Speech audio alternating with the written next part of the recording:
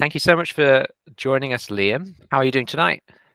I'm good. I'm good. Bar some technical issues in my house, but yeah, we'll definitely move past it. Huge apologies Fantastic. again. It's very very unprofessional of me. I do apologize. You never have tech issues live, though, right? That's all. No, definitely not. Well, it's the eve of the new album. Comes out Mm, tomorrow, right? That's does. when we're recording. We at the site, we really love this album. Our reviewer particularly had a fantastic time with it. It's actually a really lovely Nice. review. If you want to read a really emotional response to the record, Wow. I recommend it. Yeah, So certainly will. congratulations on that.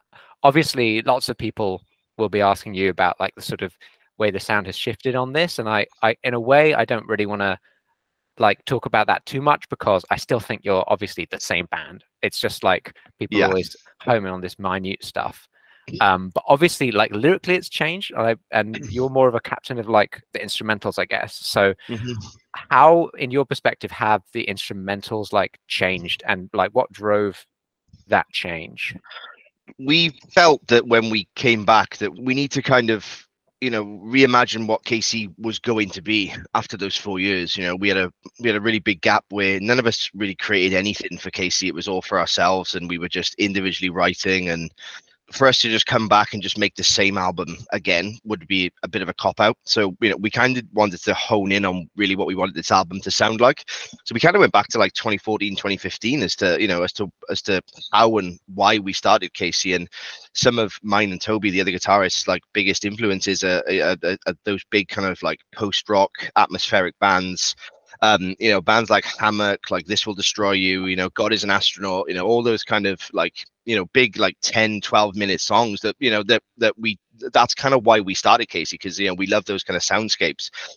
But then we also realized that we want to try and modernize that a little bit and really play on Tom's vocals. And Tom has done like loads of work with his vocals compared to what it was in 2017, 2018. So we kind of mixed this weird kind of our love for post rock for kind of like poppy choruses and just hooks, and it quickly turned into a different sound. But just you said when we start the interview, it's still KC, but it's maybe a bit more modernized, maybe a bit newer. So yeah, we just kind of ran with that, and like no idea was a bad idea. Nothing was kind of discarded, and if we liked it, we kind of did it. Yeah. Hell yeah, I actually love to hear that, the specific post-rock influence. And that time era you named, like that was a fantastic time for that kind of sound, like This Will Destroy You, Explosions from the Sky. Like I have really fond memories of that kind of material at that time. I think that's one of the big reasons I like your sound. And just one example from the record, Unique Lights, that's the opener. And like that song is like plus 6 minutes. So you actually kind of have gone there on this record, right? Yeah, definitely. Yeah. And I guess that kind of explains a lot. Like you named Hammock as well. Like that makes so much sense. Like because they really sound like they're like, Hammock. Like it's like dreamy music to fall asleep to. And you've just kind of got that, but you've also got riffs, which is kind of really sick. Yeah. Trying to blend the two in for sure. There were a couple of other projects during the sort of KC hiatus that particularly your other bandmates were in. And I don't know much about them, but the impression I got is they're actually really heavy, like Mourn as an example. Yeah, more. Because you were in Extra Dream, weren't you, with Wes and Max, weren't you? And then Adam went to Mourn with Reese, didn't they? So they were like fresh, and you were like nice shoegazy. Yeah, I think I can speak for myself and Max, but we were just trying to fill a void of just pure creativity. I've known Wes for a really long time. He used to play in a band called Climates like years and years ago. So he's always been in touch with me, and that was the closest fit for me to what KC was, I guess. I'd be rubbish in a sort of heavy band. Like I don't write anything like that, so I can't be playing any down-tuned guitars and all that rubbish. So yeah, that was the kind of closest thing for me. Like logistically, it was just impossible because Wes lived in Manchester, and like me and Max were driving back and forth, and then the studio was in Liverpool, which is like the other side of the country for us. So We had to let that go when we came back to KC, because I just think KC is a project that just needs all of our input. If I'm distracted by other things, then this album probably wouldn't be what it is now. So, it was a tough decision. And like Adam with Morn, and he played in like a thrash band as well called Acid Horror from Cardiff, which were like a crazy kind of like crossover thrash hardcore band. But like we all just knew that like it wouldn't be fair to not give KC like 100%. So yeah, we just delved straight back into this and kind of sacked that off, unfortunately. But yeah, this is where we are really. Nice. Can I ask you like a bit of a gear question as well? Yeah, please do. When I saw you, I don't know which of the guitars I saw playing, but I just got this impression that the gear looked like kind of like more like tech metal gear, and that's not based on anything really. That's just like based on the guitar brand, which we know is like just kind of bullshit. But like it did lean more towards like tech than post rock. I kind of always thought of those like being kind of opposed, but it's really cool that you're like bringing the tech gear for like the sound as well. Yeah, me and Toby both use. So Toby is an enormous Dream Theater fan. I knew it. yeah. So that's his main like influence for like anything kind of sonical. Like sometimes he'll bring a riff to practice, and I'm like, I ain't playing that. Like, there's no way I can do that. So that's your bag. So we both play John Petrucci JP60s, which are they're branded by a company called Music Man. Really expensive, nice guitars. And I only bought one just because I was lucky enough to play Toby's for a tour. And mine is definitely wasted, but Toby's isn't, because he can solo till the cows come home and I just can't. But like we were just kind of bored of just like buying guitars which had to be set up every tour and things would break in. So, I do agree that they definitely don't look like they should be in KC, but from a musician perspective, it's just a guitar you can pick up and it just plays, and I don't need to take it to somebody every month to get sorted out or every tour. So, and it does pose a couple of questions, which I kind of like in a way, like I kind of like that people are like, like I didn't expect you to play one of those, and it gets the conversation going. So yeah, it's like they're expecting you to like rip a sick solo or something, and then it's just like the most beautiful like crystal lead that you've heard, and I'm like that's the way around I would want it. And speaking of those, like you tend to have like you kind of have one guitar doing low end, one guitar doing high end, especially like on these songs where you've got these big finishes, like there's some like epic lead, like playing pretty slow stuff. That format really works. Which of those two do you do? So we kind of chop and change, in all honesty. And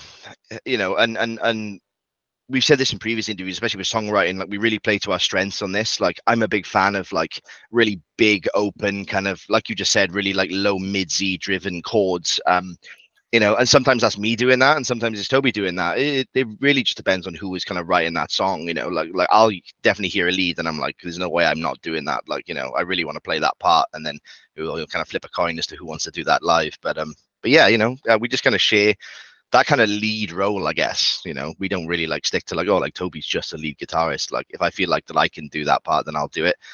Toby might need to sing over that part, so I just get that part anyway because I'm not doing anything else. So yeah, kind of a shared responsibility for who's going to play the hardest parts and sweat the most on stage. Yeah, I guess that really only matters live as well. Like, and yeah, of course, you can just make a fantastic tapestry, make it sound as good as possible, still with reason. Yeah, for sure. Speaking of live stuff, so you've done a big US tour, you did those UK dates, you've been around, you've been really busy actually, so that must be really exciting. In terms of set list, you've already got like, I was just looking, you've got like quite a few of the new songs already in the list, which is awesome and great to see. What have been some of the choices, and are there any like songs that are extra songs that are going to come in? So the only extra song on the record that we're playing on this tour coming up is I Was Happy When You Died, which we've been practicing a few times and we've kind of got it down. We were kind of hesitant to put too much into this because it's not really our tour. We're holding absence, and we're not naive enough to know that like a lot of people there are just going to want to hear some like older stuff. So we've kind of tailored to all fans really. But so we're definitely playing that. I've literally lied. We're finishing the set with How to Disappear, which is obviously off the new album, which is cool. And we're playing oh my god, I forgot my own album songs because it's all so new. We're playing. Bands always remember them as the like demo titles anyway, so they call them something else. Literally, we did an interview last night, and like Max was reeling off like a song called Peas and Carrots, which was just like a demo song for like years, and he's like, I've got to stop calling it like the pre-pro names.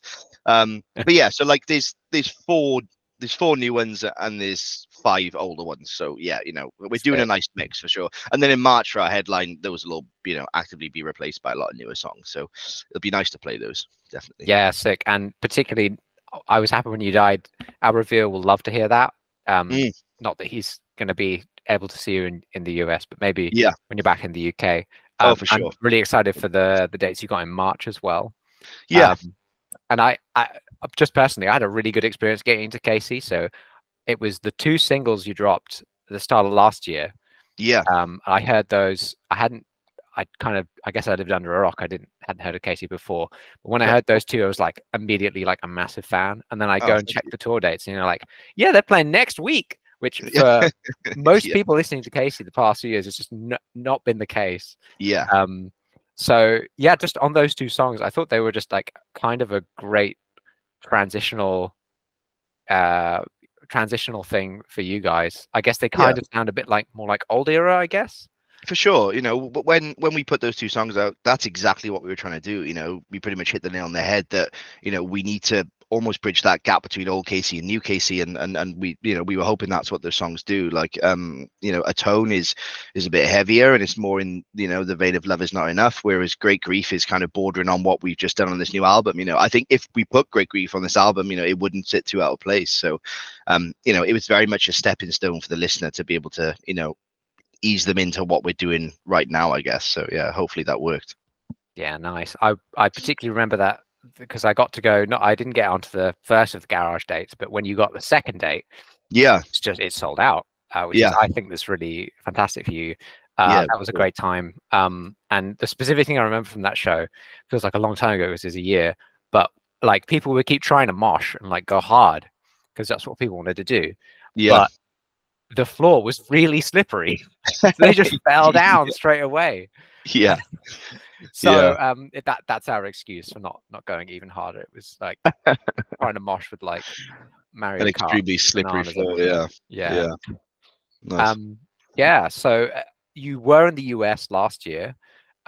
So how do you feel like the US run is going to go? Like, what's it like touring the US, I guess? It was strange for us just because it was kind of fear of the unknown. We've never been out there, and a lot of bands kind of like creep into that scene by doing like an opener and then maybe a main support, and we just kind of went straight in with a headline. So like we didn't really know what to expect, and some of the shows were just unreal. Some of the shows were what we expected. We played some towns or some cities, where we knew we weren't going to be as popular. But like, I guess that's the whole point of getting out there, getting out there to some shows that are sold out and rammed, and getting out there to some shows that are not. That's the, that's the cool aspect of playing somewhere that's halfway across the world. So for us, I mean, it's just amazing to be out there anyway, to be, our pastimes are just going to find some cool food spots and, having a few beers and, maybe meeting some people outside the show. And, we got to do all those things. So to be able to go back and do it again with Acres, who we've known for a really long time, Holding Absence, who we've known all the way through their other projects, even before they were Holding Absence, so it's a tour package that we're just going to be able to slot into without any kind of like pre-tour weirdness. We don't know anybody, so we're super excited to get back. And we love it, like we love America, like we love touring kind of like mainland Europe. So yeah, it'll be exciting. Yeah, especially with like the KC Holding Absence lineup. I feel like you 2 bands have really enjoyed that. You're great bands, but it's also kind of right place at the right time. The styles that you're offering are they're really aligned, so it just makes sense. I hope people can like get that fix of like the Welsh sound, as it were. Yeah. I guess I get probably ties in what Dobbin was just saying about the sound. I remember when obviously you guys originally broke up in 2019. Like you were very much like, not like, I wouldn't say like not the only prominent act in town who did that sound like as well as you did. So obviously when like you guys were off, everyone was quite good, weren't they? Yeah. So I guess probably, over the kind of 3-4 years, I guess. What have your observations been of kind of that scene? I remember I spoke to a band, Australian band called Bloom, and they were like, they're more kind of, they're a bit more counterparts to them, but still kind of like melodic hardcore. And they were just like, yeah, we love Casey. So nice. I guess kind of what have your like observations been? And do you kind of, in a way, also feel that there are a few more bands around kind of based off your influence, kind of, sort of in the previous decade? Yeah, I don't think that's a bad thing at all, that bands are drawing influence from other bands. I mean, that's exactly what we did. That's the question we answered at the start, where I think it's really cool to draw those influences. But I don't know if I see too many bands like us, but